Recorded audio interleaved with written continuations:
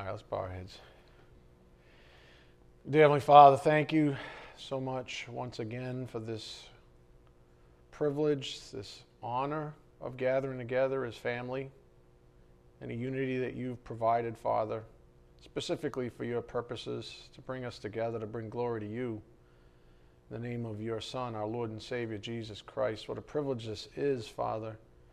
Each and every time you give us this opportunity, we're so grateful for your grace, your mercy, your love, the thing that propels us forward and just draws us near to you, Father. Thank you for revealing it to us in time. And thank you for giving us the canon of Scripture that we have, that we're able to be sanctified by it, that your Spirit, you may use it in our lives to sanctify us, to, again, bring glory to you. For that is your will in time. Father, we pray for those that can't be with us, and as well those gentlemen that are traveling as missionaries this week and next week. We pray for their safe return, all of them. We pray also for those that are still lost. Many of those that these two fine gentlemen will be visiting over in India. Father, we're most grateful and thankful, of course, for your Son's work on the cross to make a morning like this, a precious morning like this, a reality for all of us. Father, thank you for that. We just ask for your blessings on this morning's message. May it be edifying for our souls. We ask this in Jesus Christ's precious name. By the power of the Spirit we do pray. Amen. Again, Undistracted Devotion to the Lord, Part 22. This past week of messages was dominated by one particular question up here on the board. We'll start this way. How are we sanctified? And you have to get that straight in your own souls. There's no speculation allowed. As it says up here on the board, most, quote, Christians make gross estimations about how God goes about sanctifying them. Everyone has their ideas, in other words. The most common in our area, at least, is the religious estimation of sanctification. In other words, living up to, or by human standards and human power, living up to certain fruit or producing certain types of fruit. That's just religion and legalism, thinking that that's going to appease God, if you would. So the most common in our area, at least, is the religious estimation of sanctification. Many self-professing Christians don't even know what sanctification is. Don't believe me? Ask them. The next time someone says, I'm a Christian, ask them about sanctification. Say, well, what do you think about sanctification? See what they say. And this is actually a word that shows up in our Bibles more than once. It's not like it's some made-up theological term. So ask them if you don't believe me. But nonetheless, many self-professing Christians don't even know what sanctification is. At best, they understand the concept of spiritual growth. I mean, a lot of them, that's what they're trying to prove to the world in the first place with their religiosity. Compare that to Psalm 111:10, Proverbs 4:7 and 9, verse 10. Go to Psalm 111, verse 10. Again, how are we sanctified? That's the question that's been coming from the pulpit this past week. Most Christians make gross estimations about how God goes about sanctifying them. The most common in our area, at least, is the religious estimation of sanctification. Many self-professing Christians don't even know what sanctification is. At best, they understand the concept of spiritual growth. So we'll look at some passages here. Psalm 111, verse 10. In other words, they don't have any real wisdom. That's the point on the board. Psalm 111, verse 10. The fear of the Lord is the beginning of wisdom. The fear of the Lord is the beginning of wisdom. A good understanding have all those who do his commandments.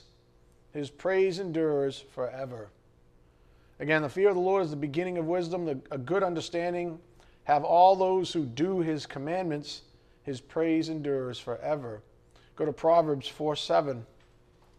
Proverbs 4:7. We spent a fair amount of time not that long ago on Proverbs 4:7, but it's a welcome reminder this morning as we're beginning with the point on the board. Proverbs 4, verse 7. The beginning of wisdom is acquire wisdom. And with all your acquiring, get understanding. Who doesn't want to understand? The beginning of wisdom is acquire wisdom. And with all your acquiring, get understanding. And then how about Proverbs 9, verse 10? Proverbs 9, verse 10. Again, all this to speak to the point on the board. How are we sanctified? In light of the fact that a lot of so-called Christians make gross estimations when we have Holy Scripture. Proverbs 9:10, the fear of the Lord is the beginning of wisdom, and the knowledge of the Holy One is understanding. Well, John 1 says that He is the Word. The Word become flesh. We have the Word. This is the Bible, right? This is the Word of God. And so if we want understanding, we have to read our Bibles. That's the point. And if we read our Bibles, then we don't have to question or misunderstand, most likely, what sanctification is. That's the question on the board. How are we sanctified? Well, the only place you can look is the Bible, is the Word of God. And that's what Proverbs 9:10 is speaking of. The fear of the Lord is the beginning of wisdom, and the knowledge of the Holy One is understanding. Well, how do you get knowledge of the Holy One? You read your Bible. That's it. Again, most so-called Christians lack true wisdom from the Word of God because they refuse to read the Bible. If you've ever been in a place of contention with a so-called Christian from a certain religion, let's say, they very seldom will quote the Bible. They'll quote the church, or I feel God this way, and leave me alone because God and I have a special relationship. Well, that relationship doesn't exist, or maybe it's antagonistic to what the Word of God actually says. And who cares about what some religion says? Is that religion based on Holy Scripture or not? That's what really counts. That's why there's no such thing in the Bible as denominations. It's not there. There's no such thing as the hierarchies that exist in these denominations. It's not there. Why? Because God knows people. That's why. Because God knows people. That's why. And anytime there's that kind of structure, it's no different than, the Tower at Babel. They start building up. And eventually someone's on the top, you see, with a big hat. And people argue based on what the church says instead of what the Bible says. Try it. I've been there too many times. But this is what Holy Scripture says. Again, most Christians that I've met, especially in this area, lack wisdom because they don't have the Word of God. And the first part of wisdom is to acquire wisdom.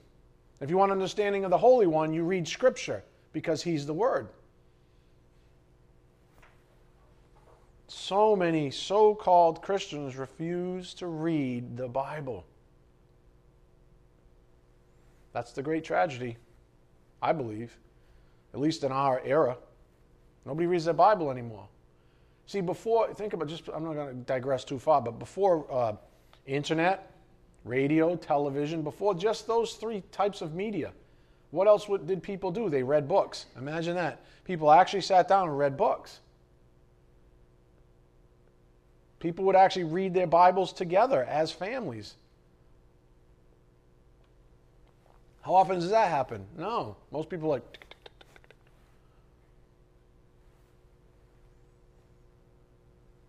How are we sanctified? Most Christians make gross estimations about how God goes about sanctifying them. The most common in our area is the religious estimation of sanctification. Going to church. Wearing a Sunday best. That's not sanctification. I mean, I appreciate that you dress up, but it's really me that's appreciating it and everyone else that might be seeing you. I mean, I appreciate that you take a shower before you come here. No, I'm being real. I don't want to smell gross people. If you come gross and that's all you can, that's the only way you could get here, I'm cool with that. But most of you don't have that problem. So I appreciate it, but that doesn't really matter in the grand scheme of things. It's not about getting to church. It's about being a member of the body of the Church of Christ, a functioning member, one that actually understands the head of the body, one that obeys the head of the body. That's the picture of marriage, right? Many self-professing Christians don't even know what sanctification is. At best, they understand the concept of spiritual growth. Okay, so the point the Spirit's been making up here on the board, if you haven't caught it yet, the only place to look for answers is in the Bible. You want to understand something fundamental like sanctification? Read your Bible. Read your Bible. It's that simple. It's the only place to go. I can guide you there. That's part of my job. I can remind you. I can kind of, guide you with the staff, hit you over the head a little bit with the rod. But the whole idea is to get you back to the Word of God, because that's where you find wisdom and understanding. I can't give you my wisdom, my understanding, if I even have any to give. So the only place to look for answers in the Bible is in the Bible. Do not make the mistake of making stuff up that appeases your human sensibilities. Don't make stuff up. If you're too lazy to go to the Bible, just say, I'm too lazy to go to the Bible. But don't make stuff up. And please, don't grab it like we saw with Tozer this past week. Don't grab it from anyone. Don't just take my word for it just because I stand behind a pulpit. Don't make that mistake. That's lazy.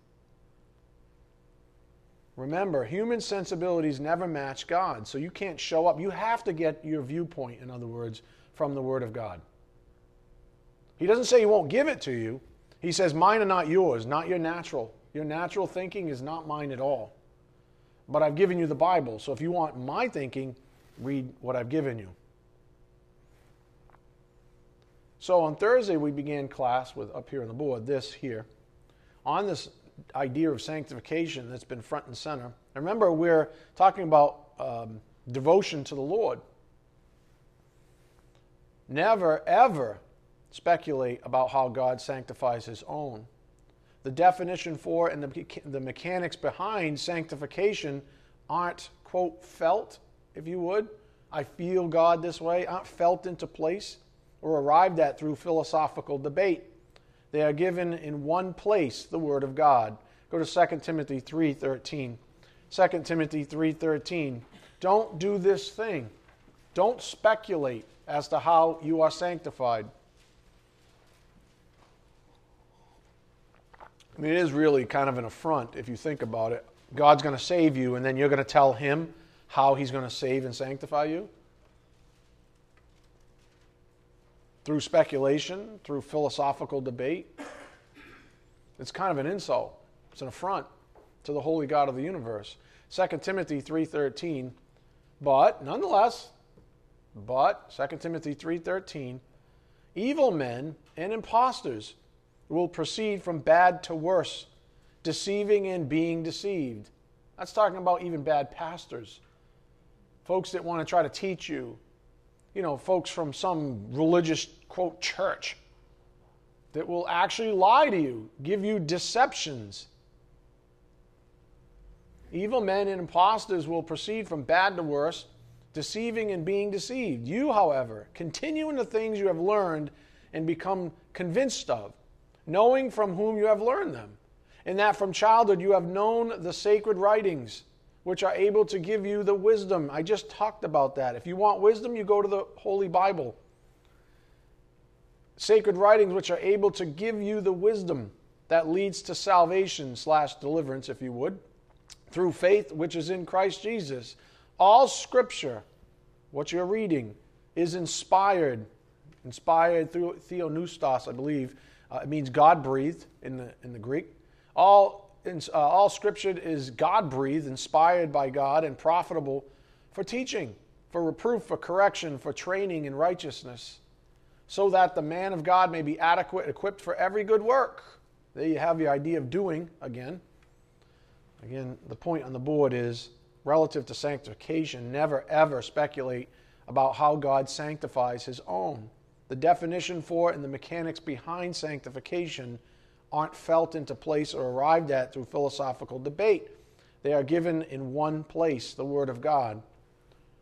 I think one way that people get confused about sanctification is they reverse causes and effects. That's where religion comes in. If you get cause and effect backwards, all of a sudden you become religious. By grace, there's fruit.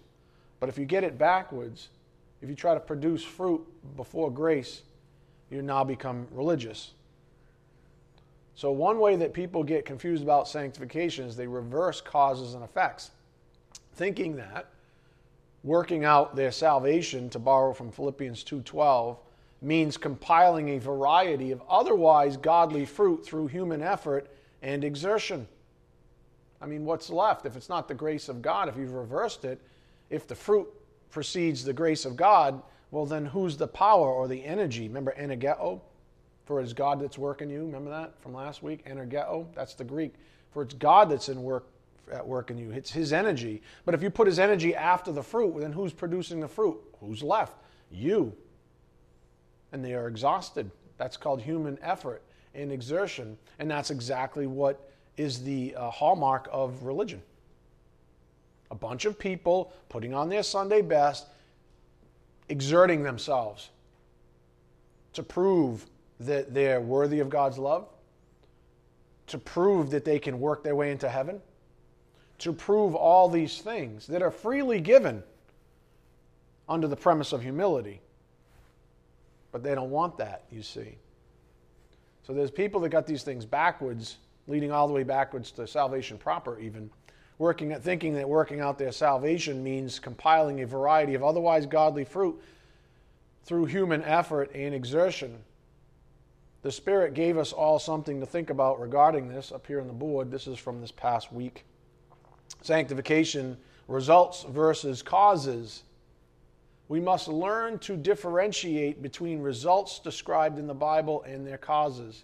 For example, a result is peace, whereas the cause is righteousness. That's why the Bible says the peaceful fruit of righteousness. The result of righteousness is peace as a fruit, in other words. As we've studied, Hebrews 12:11. Stated differently, up here on the board, results versus causes. If we get these two things backwards, we suffer. So the holy God of the universe, the one who loved you enough, the one who hung on a cross for you even, is trying to protect you. Don't get these things backwards, because if you do, you're going to suffer. And I don't want you to suffer because, as I've proven to you, I love you. So if we get these two things backwards, we suffer. Isaiah 5:20, Matthew 6:22, 23. I'll give you Isaiah 5:20 up here on the board since we saw those passages last week. Isaiah 5:20 says, woe to those. In other words, this is bad for you. Woe to those who call evil good and good evil, who substitute darkness for light and light for darkness, who substitute bitter for sweet and sweet for bitter. Woe to those. That means they're going to suffer for it. That's you and I. If we decide we're going to turn things around and get religious, we're going to suffer. Minimally, we're going to be exhausted.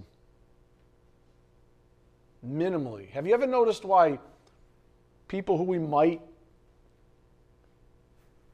posture as truly spiritual people always seem to have that sort of reserve energy? They're tired. They got all kinds of... I'm thinking of Todd Johnson right now. They have all kinds of reasons why to be completely exhausted.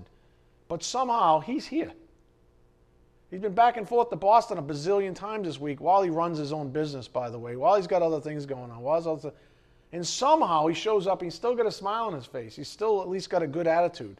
How's that happen? Because he doesn't have it backwards. That's what I believe. Because he's dependent on the grace of God. That's what I believe. Is that fair to say, DJ? Yeah. It's nice to put yourself up, isn't it?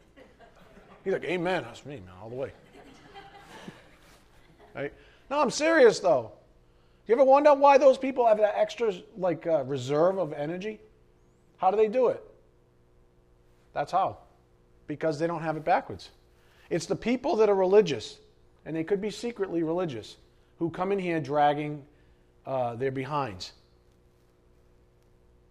because they're exhausted all the time.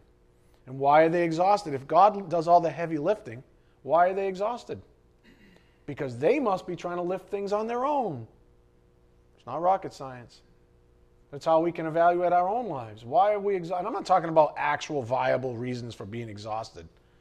Now I'm thinking about like Betty back there, right? Who has someone she has to take care of all the time who's getting increasingly difficult. I'm not talking about that kind of stuff. I'm talking about soulish energy being pushed down to a place where they're distraught. Why does that happen? And what is the Spirit trying to protect us from? That very thing. Don't get them backwards.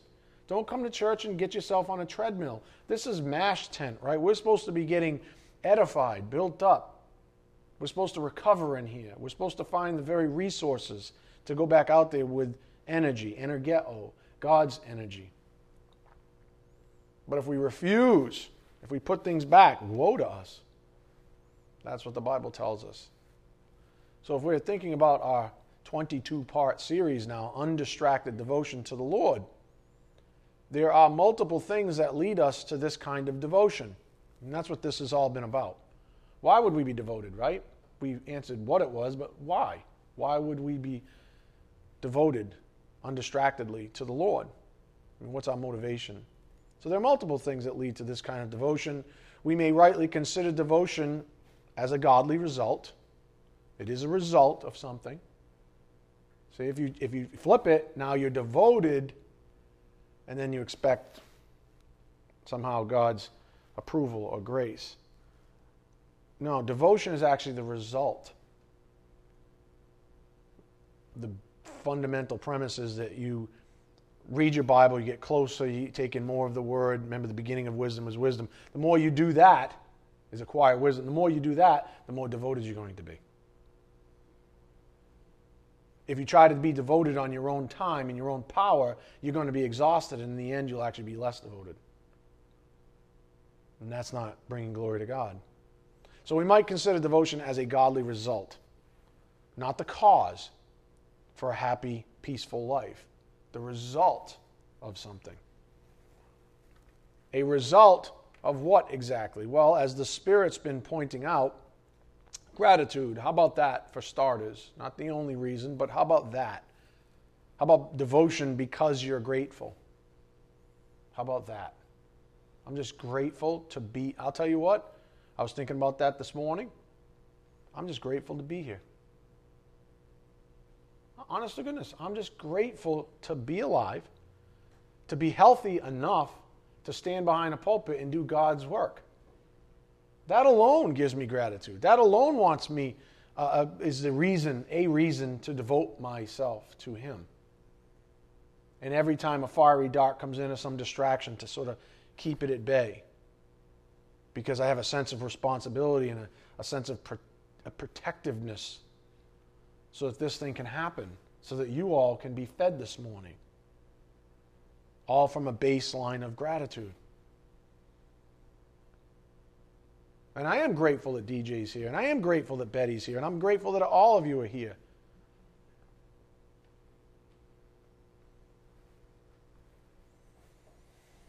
So, we might rightly consider devotion as a godly result, and for starters, a result of gratitude. We are, as we've learned over the past few weeks now, saved and sanctified daily.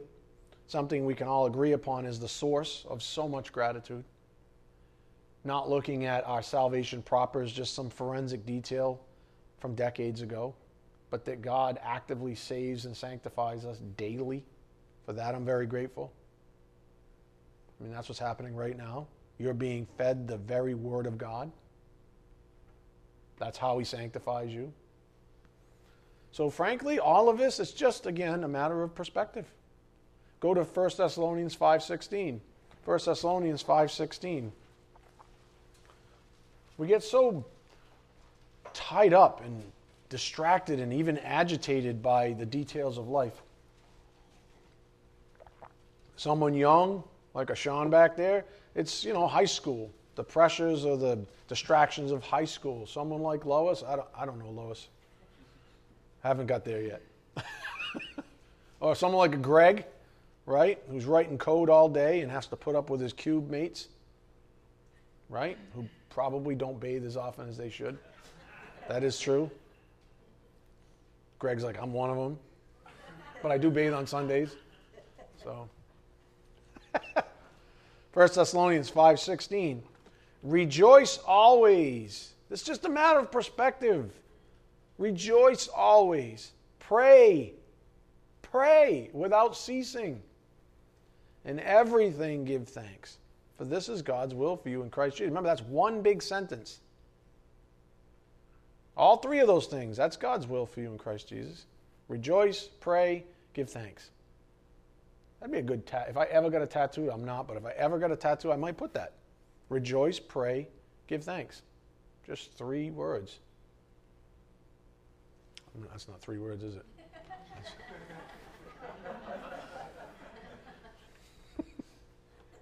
This many.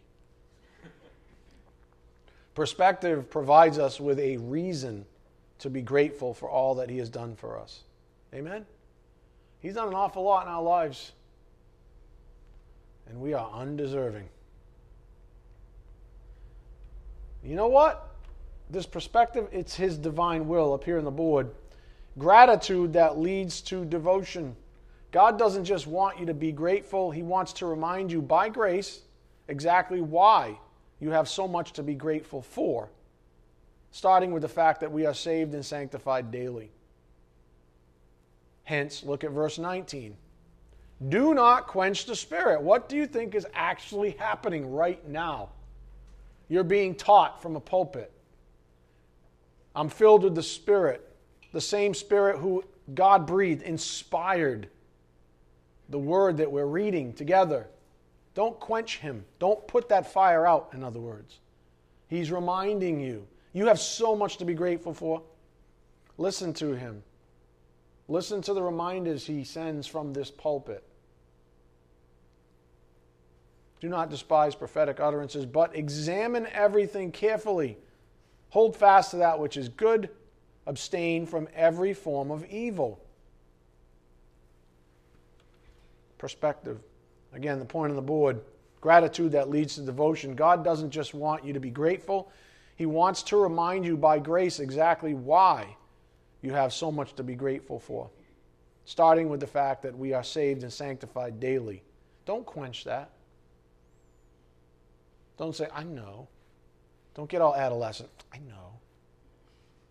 That's quenching the Spirit.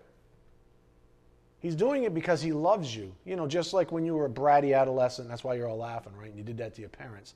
Your parents loved you when they were saying it. You probably don't realize it until now. But He loves you, and He's saying, I'm trying to remind you because I love you. As the Spirit's been saying all along here, in order to receive said gratitude, a person must be given it. Well, there's another perspective for you. That being grateful is righteous fruit. And so you have this string of pearls, so to speak, that even being grateful is righteous fruit. And since righteous fruit is a good thing, as James 1:17 says, it's from above. Because every good thing is from above. So even the ability to be grateful is a grace gift. Aren't you? Doesn't this blow your mind? I got goosebumps right now. The fact that I can actually be grateful is also a gift. The fact that I have the faculties to be grateful, to experience maybe a lifestyle of gratitude is a grace gift. Yep. Which means it was given to you by grace. And who, pray tell, does God give grace to? Geez, I don't know. How about we consult the book of wisdom? Go to James 4:6. So do you want gratitude? All right. All right.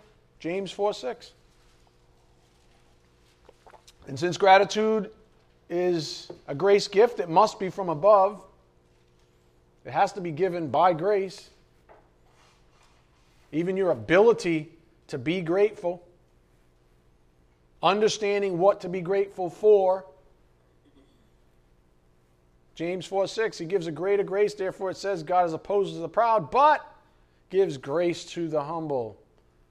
There it is. You want the grace gift of gratitude and therefore its fruit, devotion to Christ, and so on and so forth. Peace, joy, all those things that we've learned that are downstream from one thing. What's that one thing up here on the board? Ta-da! Haven't seen this before, huh? Humility. It's the one thing. I'm going to tell you something straight up right now. You all stink. I don't mean you, Greg. I don't mean that way. You and your coders. I mean, none of you are worthy of really anything.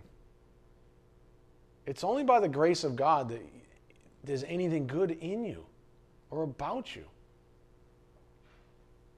Right? You didn't manufacture your goodness on your own. You didn't even get yourself here on your own this morning. God did. God made your life possible. God made any modicum of gratitude that's in your soul right now possible. The only reason you got it is you had either moments or continued moments of humility. And God only knows that He can take that away at any time He wants. You want to become a little arrogant, you want to regress for a moment into adolescence and become an arrogant little, head rocker. Well, He might just take that away from you then. You might hit a moment or a time or a stretch of, insecurity, anxiety, pain, suffering. Humility. With thankfulness, I have in parentheses, gratitude. Within thankfulness is humility. In other words, a humble person is the one that's grateful. Without humility, you don't get the gift.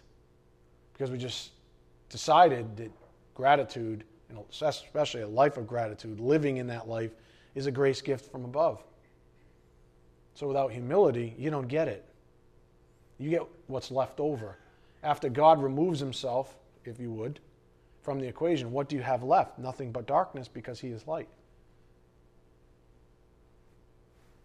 So within thankfulness is humility. Living in a lifestyle of thanksgiving is clearly a big part of sanctification.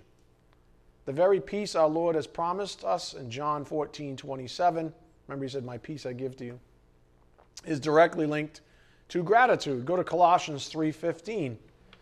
Colossians 3:15. And if you know anything about God, you know that that's what He wants for you. That's what we just read in 1 Thessalonians 5:16-18. Right? Rejoice, pray, be thankful for everything. That was what? God's will. Look at Colossians 3:15. Let the peace of Christ rule in your hearts, to which indeed you were called in one body, and be thankful. Now we're talking about the sphere of God. Let the peace of Christ rule in your hearts, to which indeed you are called in one body, and be thankful. So when we read Colossians 3:15, we ought to immediately think about sanctification. We ought to think immediately about sanctification, for that is what, let's face it, Colossians 3, the whole chapter, speaks to, sanctification. We have been given so many beautiful illustrations in the Bible of what sanctification looks like. For example, I want to read with you now one of my, quote, unquote, favorite chapters in the Bible. Go to Ephesians 1.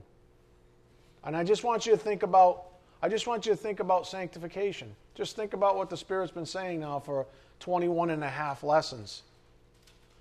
What about sanctification? What is sanctification? How are we sanctified? Well, this is how we learn. We read the actual Bible. We don't sit down over a glass of wine and pontificate and say, well, this is what I think God is. This is how I think God sanctifies us. Ephesians 1:1. Let's just read it. I'm not going to say much. Paul, an apostle of Christ Jesus, by the will of God, To the saints who are at Ephesus and who are faithful in Christ Jesus. What's the will of God? Your sanctification. Okay, so Paul, the deliverer, the messenger, an apostle of Christ, by the will of God. So you know that already, by the will of God implies what? For sanctification's sake. Because that's God's will, that you are sanctified. So Paul writes this chapter for sanctification's sake. Don't miss these little pearls. By the will of God. What's the will of God? That you're sanctified. So I'm going to write this. Same reason I'm standing before you today. For your sanctification. Paul, an apostle of Christ Jesus, by the will of God, to the saints who are at Ephesus and who are faithful in Christ Jesus. Grace to you and peace from God our Father and the Lord Jesus Christ. Blessed be the God and Father of our Lord Jesus Christ, who has blessed us with every spiritual blessing in the heavenly places in Christ, just as He chose us in Him before the foundation of the world, that we would be holy and blameless before Him. In love, He predestined us to adoption as sons through Jesus Christ to Himself, according to the kind intention of His will, to the praise of the glory of His grace, which He freely bestowed on us in the Beloved. In Him we have redemption through His blood, the forgiveness of our trespasses, according to the riches of His grace. Do you see all this? Sanctification by grace, that could be the theme so far. And this is God's will. Sanctification by grace, this is God's will. Verse 8, which he lavished on us in all wisdom and insight. He made known to us the mystery of His will, according to His kind intention, which He purposed in Him, with a view to an administration suitable to the fullness of the times, that is, the summing up of all things in Christ, things in the heavens and things on the earth. In Him also we have obtained an inheritance, having been predestined according to His purpose, who works all things after the counsel of His will, to the end that we who were the first to hope in Christ would be to the praise of His glory.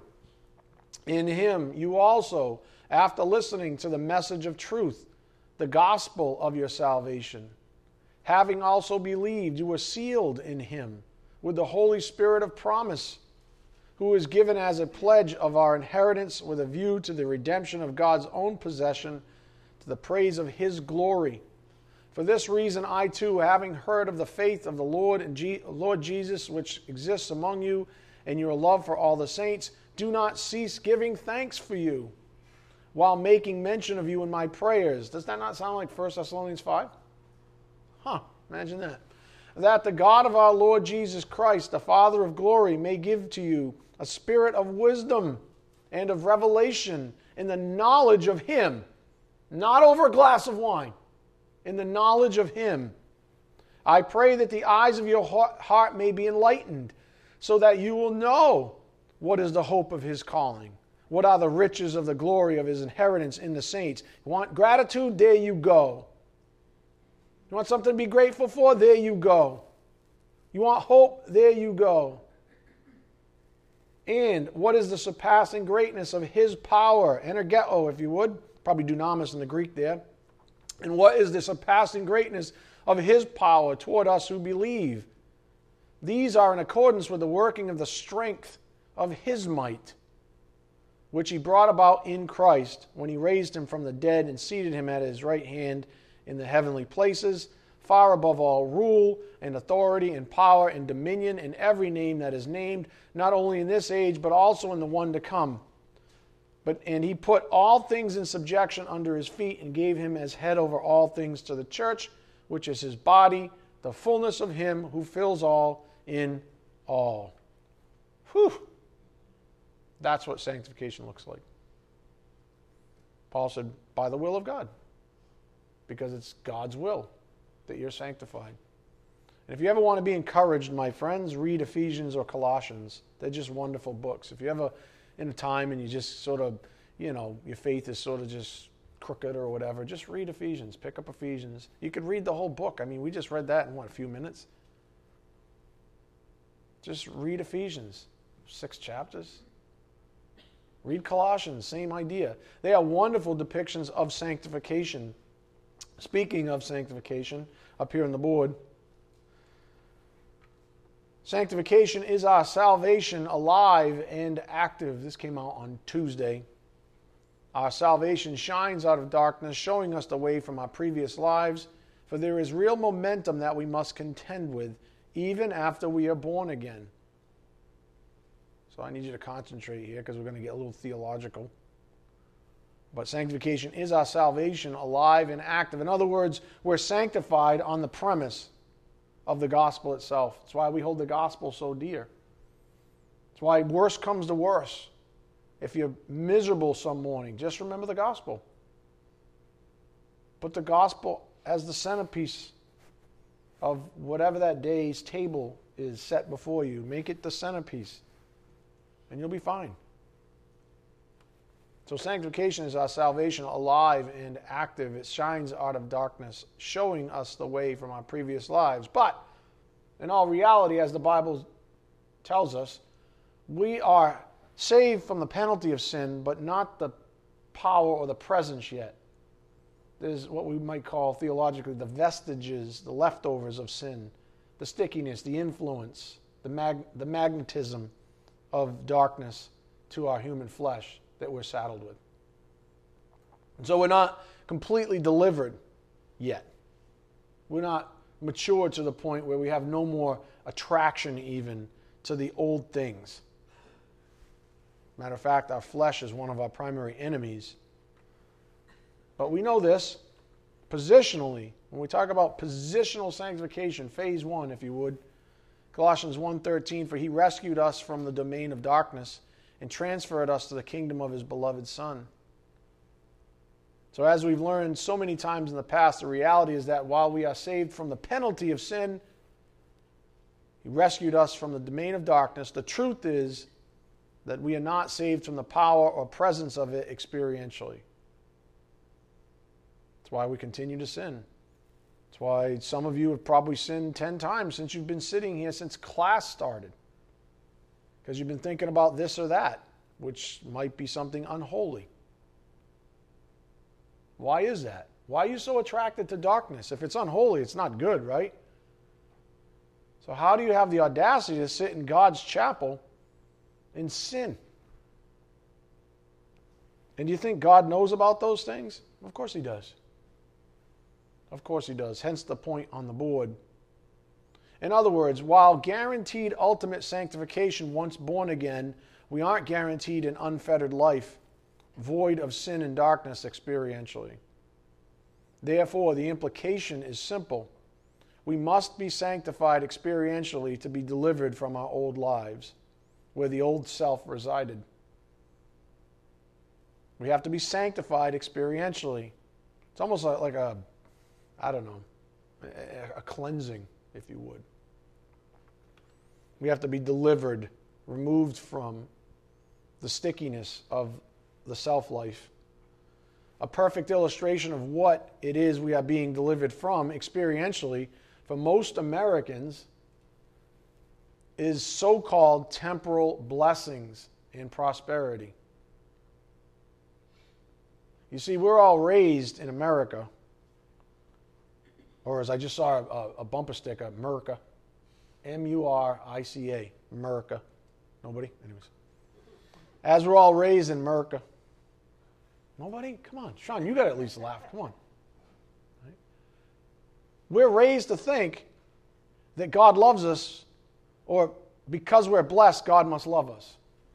These things have gotten blended. Religion and prosperity have somehow become one relationship, and that's not true at all. That's not true at all. I mean, Job had everything taken away in an instant. And he was considerably wealthy. That's not a good relationship to have, but yet that's what we're brought up to believe. We're brought up to believe that temporal blessings and prosperity must be from God. In other words, the relationship is so one-to-one that it's the one and the same. that if we have blessings and prosperity, it must be from God because we think it's good. We're like, hey, I'm eating filet mignon this afternoon. Well, is that from God or not? Well, American Christians could be, but maybe not. That's the whole point. American Christians like to point to prosperity and automatically call it a blessing. See this? I'm blessed. God blessed me. Oh, no. Not so fast. Remember we read, Psalm 73? That was the lament of the psalmist, right? Why are the wicked fat, dumb, and happy, basically? Why are they prospering? Why do they wear their arrogance like a necklace around themselves? Look at me, I'm awesome. Isn't that what we see in media now? I'm awesome because I'm rich or something like that. So we know that there are a lot of wicked people out there that are not godly at all. So we know immediately that we cannot say that just because we're prospering, even as a believer, we cannot say just because we're prospering, it must be godly. It must be from God. So American Christians, though, nonetheless, like to point to prosperity and automatically call it a blessing. But I'd argue, as would the apostles, I believe, that American prosperity is more of a test than a blessing. American prosperity is more of a test than a blessing. Case in point. Okay, so you hit it rich. Eee! What do you do? What do you do? Do you first think about others? Or do you think about your next trip to Cancun? Or Hawaii, or wherever it is you like to go? Vail, if you ski or something. I don't know. Who's the first group of people you think about? Is it this church? Is it your actual brothers and sisters in Christ? Or is it you and maybe some ungodly friends who now you can afford to keep up with and party with? You know what I'm saying? This is what he's saying. He's saying just because you got money or just some prosperity came your way doesn't mean that it was from God. And it doesn't have to be money. Money's the easy one, right? That's the layup. How about reputation? All of a sudden you've become popular. You got yourself a new haircut.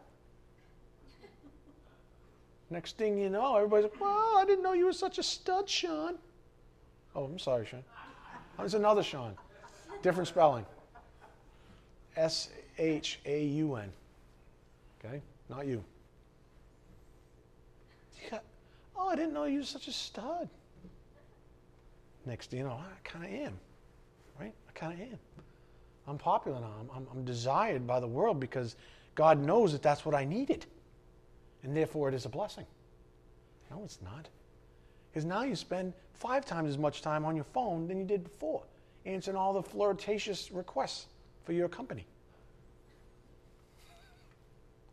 Is that from God? Nope. Nope. It is not.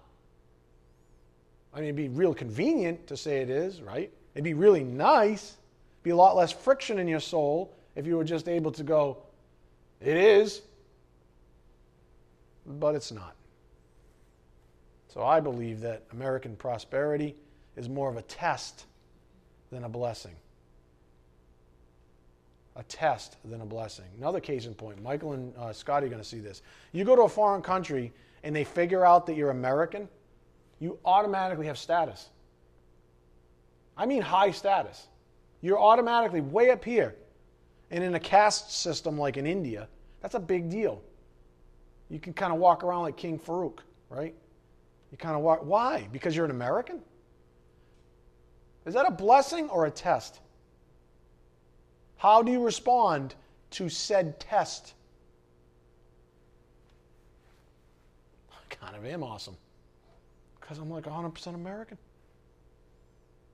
And if someone's willing to give me like approbation and someone's willing to build me up just because was born in America, just because I was born there, right? I knew I'd get you to laugh eventually. Or just give me a golf clap, right? What, is that a test? What is it? You tell me. Isn't it obvious? American prosperity is more of a test than a blessing. That I am convinced of. Not saying you can't pass it, just saying it's a test. It's really easy to fail. It is in many ways a failed experiment. And God knew it'd fail. God knows that you'd fail that test. And He uses it. Remember the pot in the clay? I can use some for honor, some for dishonor. God will actually ordain some things to happen. Let them happen, in other words, even though they're evil, so that you become a proverb or a byword.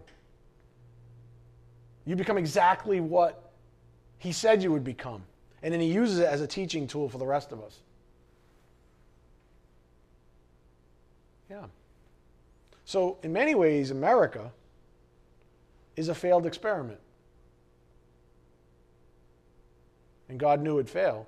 And therefore an indictment against mankind's weaknesses. In other words, can mankind handle this kind of prosperity? Heck, we're believers and we're all laughing about the fact that we can't. Imagine unbelievers, imagine the wicked. Their entire being, their entire self-esteem is based on their wages or their whatever, their reputation or all this other garbage that's from the pit of hell, not from above. Because all it does is keep them away from Christ. They said, what do I need to repent for? I'm on top of the world.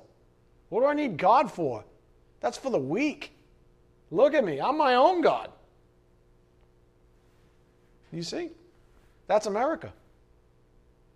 It's a huge test, and I believe it's failed all the time. Actually, probably predominantly failed. Even by you and I, if you really think about it. This is why we believers ought to heed the Spirit's warning up here on the board to stay the course. America is racked with prosperity that most of its citizens cannot handle in terms of bringing glory to God. This includes immature believers even. I shouldn't just pick out immature believers, but you know what I'm saying. There's a correlation there. The temptation for believers is to become envious of others' prosperity even if they are evil. That was Psalm 73. That there's a value to prosperity. Doesn't matter how you got it. I mean, how many people in America do we hold up and they're actually crooks? All I can think about, remember John Gotti? The mobster? They called him the Don Juan or something like that. I'm like, wait a minute. And people were angry when he got put in jail. He's a murderous, killing, horrific individual. Right? Somehow that guy, because he was rich and well-dressed, used to wear like $5,000 suits. Only a little bit more expensive than this one. Just imagine it. Right? Knock a few zeros off, maybe. People idolized him. He's a killer. How does that even work? How do we idolize a killer? Because we're warped. We think that because you have a certain level of wealth and therefore notoriety, it doesn't matter how you got it, just that you have it. So when you adopt that system of thinking, now anybody that has it, whether they're wicked or not, is to be held up. And therefore, since they have value, you can be envious of them. Welcome to America, where we idolize crooked, murderous people because they're prosperous.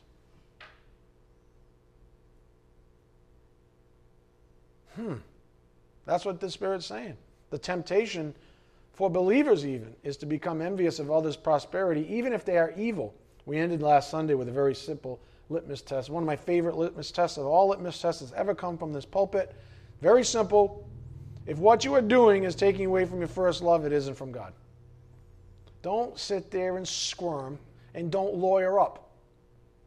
And don't waste your time going to the Bible when you don't normally, just to look for loopholes to lawyer up for your ridiculous lifestyle. Don't do that, because that's what most people do. Those are the kind of questions that pastors get. Is it really bad that I'm doing this? You tell me. Well, I found all this scripture, you know.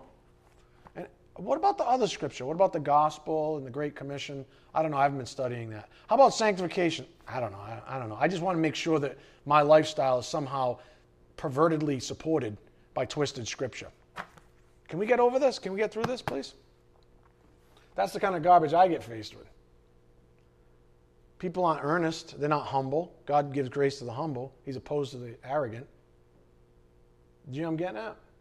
We're not supposed to lawyer up. You know in your heart, if you're doing something that's taking you away from truth, that's antagonistic to God's sanctification, which is His will, then you're wrong. Period. If what you're doing is taking you away from Him, it's not from God, because God doesn't do that. That is not God's will. God's drawing you to Him. Someone, something, some enemy is trying to draw you away from Him. Do you see it? It's that simple. It has to be simple enough for a young child even, a new believer even, to understand. It can't be rocket science, because we'd leave half of the intellectualism out. You understand? You know what I'm saying? You don't have to be a PhD to understand Scripture and truth. If what you're doing is taking you away from your first love, it's not from God. No matter how well it matches with your plans of success, or how good it feels, or how admired you are for it. And don't lawyer up. You know as well as God knows even better if what you're doing is not from Him. And don't lawyer up. And the way you can lawyer up is to start creating these blessings, these one-to-one relationships. Well, it's got to be from God, because God knows me. I'm His child, and God loves me. No, what you just described is partiality. And God's not partial. God doesn't play favorites. Just because you're a whiny little doesn't mean He's going to appease you. That's bad parenting. God's foremost command is to love Him first, then others. Go to Matthew 12:28. Matthew 12:28.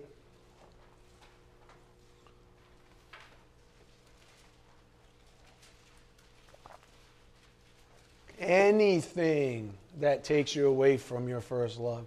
Anything. Matthew 12:28. One of the scribes came and heard them arguing, and recognizing they had answered them well, asked him, "What commandment is the foremost of all?" Jesus answered, "The foremost is, Hear, O Israel, the Lord is our God. Our Lord, our God, is one Lord, and you shall love the Lord your God with all your heart, and with all your soul, and with all your mind, and with all your strength. The second is this: you shall love your neighbor as yourself. There is no other command greater than these." To love, you see, love God and love others with everything you've got. Now that's a challenge for an American, because most Americans would prefer to love their own lives. Themselves and their own lives. In some cases, it's children. In some cases, in weird cases, it could be even animals. I don't know. People are weird. But certain things take them away from God. And it's usually love for self or someone other than God. And that's the problem. So there's the point on the board. Again, that's the blessings litmus test. If what you're doing is taking away from your first love, it isn't from God. No matter what anybody says. No matter what your human sensibilities say. Here's where we left off last Sunday with our series titled Undistracted Devotion to the Lord, up here on the board. This is all that's being developed. 22 parts now. We're almost done today. 22 parts woven together to amplify this on the board. That's what this is about. Humility is the key to the spiritual life. We just saw that again this morning. Obedience is the evidence of it, ensuring righteousness. We've gotten loads of that over the last 21 lessons. Devotion is the focus activity. That's the title. That's been the theme. And then peace and joy are the results. Do you want peace and joy in your life? This is how it happens. Humility, obedience, devotion's in there. The resultant fruit. Peace and joy in your life. Are we perfect at any of this during our lifetime? No. No. However, be encouraged, up here on the board. I'll give you the Amplified Classic, Philippians 1:6. Paul wrote, I am convinced and sure of this very thing, that he who began a good work in you will continue until the day of Christ Jesus. He'll sanctify you. Right up to the time of his return, developing that good work and perfecting and bringing it to full completion in you. In other words, he's not going to leave you alone. Sometimes despite ourselves, right? He's not going to leave us alone. If you're here this morning, there's no way you're not convicted over something. That's how he works. He sort of like, turns the can opener a few more notches. Right? Eventually the can pops open and he's like, well, what do we have here? And you're like, oh, had that on preserves. Was holding out, huh? Yeah, you were holding out. Let's talk about this. And then you have the, quote unquote, come to Jesus time. And that happens in your life at some point, and that just like it happened in my life at some point. Just like it happened in your life when it came to salvation proper. When finally you repented and had faith. You understand? That was a, quote, come to Jesus moment in your life. Conversion, as we know, takes time. Well, sanctification takes time. Why? Because we drag our feet, because there's an attractiveness to the darkness. All of this serves as a backdrop to a recurring theme, and I'm sort of coming out of the mine shaft now because we are, believe it or not, getting close to closing up shop on this series. All of this serves as the backdrop for a recurring theme in our studies over the past month or so now. God is asking us to excel still more. We saw that in 1 Thessalonians 4:1 and 10. Some of you are like, but this is kind of hardcore because it's like I'm already kind of doing, I'm like, he's like, yeah, that's great, but I want more. You don't just arrive and then plateau. I want more. I want more till the day you die. And by the way, I'm a jealous God. So if you love someone or something more than you love me, I have a problem with that. We just read that. What's the greatest command? Love him first, then others. And if you don't, I have a problem with that. And all those little moments where you love someone else or something else in your life, and then you call it a blessing because you're a pervert, right? It's all a lie. He's like, I don't want that either. I don't want there to be any moments where because you ever know, all right, this is my favorite. This is one of my favorites. Okay. Why do people do this? It's my birthday. I can do anything I want. Not really. So you want to celebrate your birth by being a pervert? By being a whack job? By being a drunk? This is how we're supposed to celebrate your life? I want to celebrate, I want to celebrate my birth by being an idiot. By being complete blasphemous to God. Where the hell does that come from? Excuse my French. No, for real, where do people get off? It's the wackiest thing, is it not? There's no time where you supposedly get some free pass. God's not like that. God's not like your stupid friends. And you say, oh, it's okay, as they're holding your head over the porcelain ring, right? It's all right, it's your birthday, go for it. No, that's not God at all. God doesn't do that. God doesn't encourage that. God doesn't buy a limo so you can go out and be that for the night. Bachelorette parties? Bachelor parties? What the hell are those all about? I'm serious. What in the hell are those all about? You're going to go get married, so you're going to go what? Have a night with somebody else? Some people are like, oh, honey, it was years ago. I'm not trying to offend anybody. I'm just making a point. There's no free passes. It's excel still more. We don't get to keep little corner cases, like they're ours, but they're ours. No, they're not yours. Your life is hidden in Christ. Your life is Christ. Your life was redeemed by Christ, paid by the blood of Christ. Amen? What are you doing then? But I don't want to give up. No.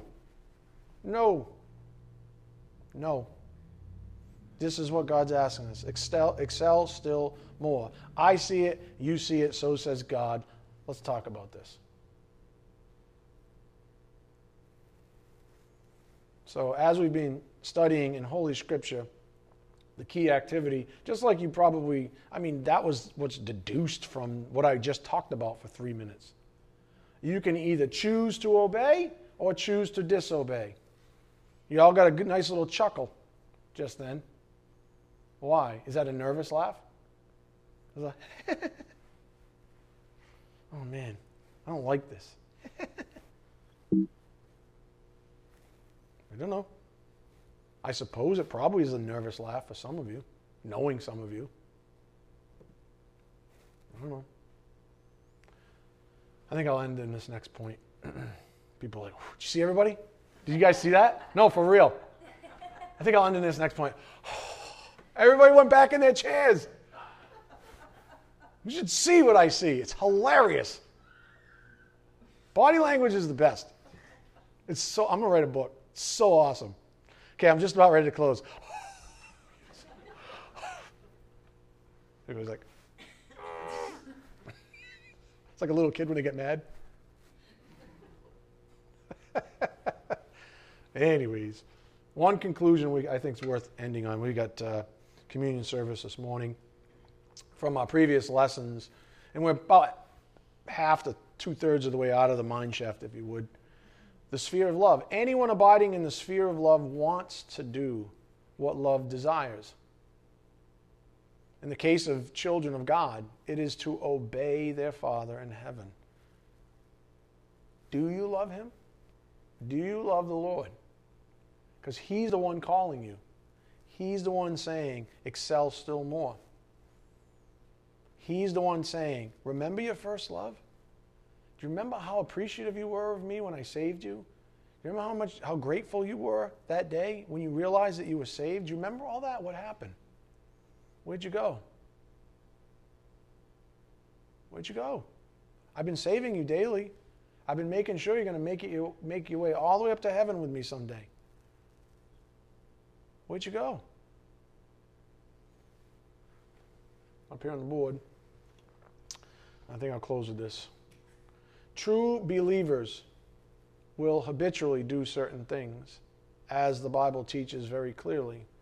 There's a whole practical side to sanctification, starting with the cause-effect relationship between obedience and blessings. Again, true believers will habitually do certain things. They will habitually obey. Doesn't mean they're always going to do it, but habitually they will. Their lifestyles even. This is what the Bible teaches very clearly. There's a whole practical side to sanctification, starting with the cause-effect relationship between obedience and blessings. That relationship is just another way of talking about sanctification. And as we learn from Holy Scripture, sanctification is the very will of God. So the one who loved you enough to die for you, to humble himself to become a man, that same one that loves you enough, his will for you is to sanctify you. And what that person is saying to you, the one who loves you more than anybody else could ever possibly love you, is say, obey. For your own good. Excel still more. Obey still more. Remain in humility so I can grace you out. I want to grace you out. This is what I want to do. I love you. I want to spoil you rotten, so to speak. Don't take the negative side of spoil. You know what I'm saying. I just want to abundantly bless you out. Not the lies. Not the blessings that you call blessings that aren't really blessings. Not those ones from the kingdom of darkness. Not that kind of blessing.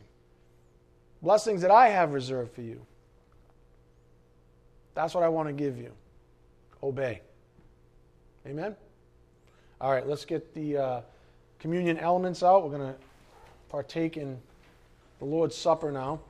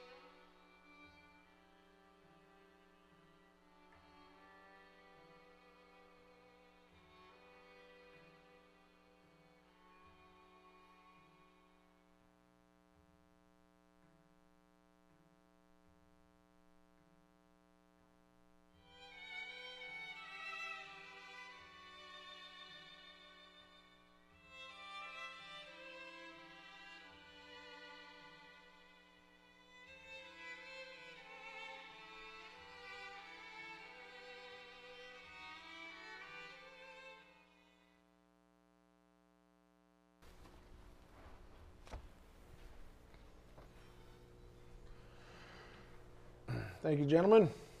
1 Corinthians 10:16 says, "Is not the cup of blessing which we bless a sharing in the blood of Christ? Is not the bread which we break a sharing in the body of Christ? Since there is one bread, we who are many are one body, for we all partake of the one bread." Remember why we are following this ritual this morning, and remember what it is that we are celebrating. Jesus Christ is the very embodiment of love, and love hung on a cross that day. Colossians 3:14 reads, "Beyond all these things, put on love, which is the perfect bond of unity."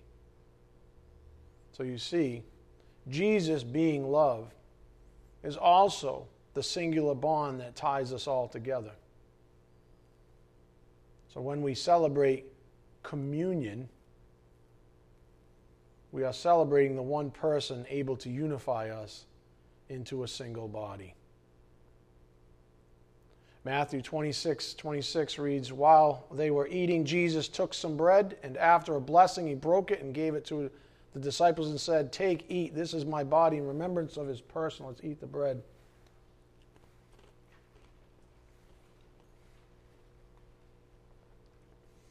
And when he had taken a cup and given thanks, he gave it to them, saying, "Drink from it, all of you, for this is my blood of the covenant, which is poured out for many for the forgiveness of sins." Let's drink the cup in remembrance of his work. Let's bow our heads. Dear Heavenly Father, thank you so much for the privilege of partaking in the Lord's Supper.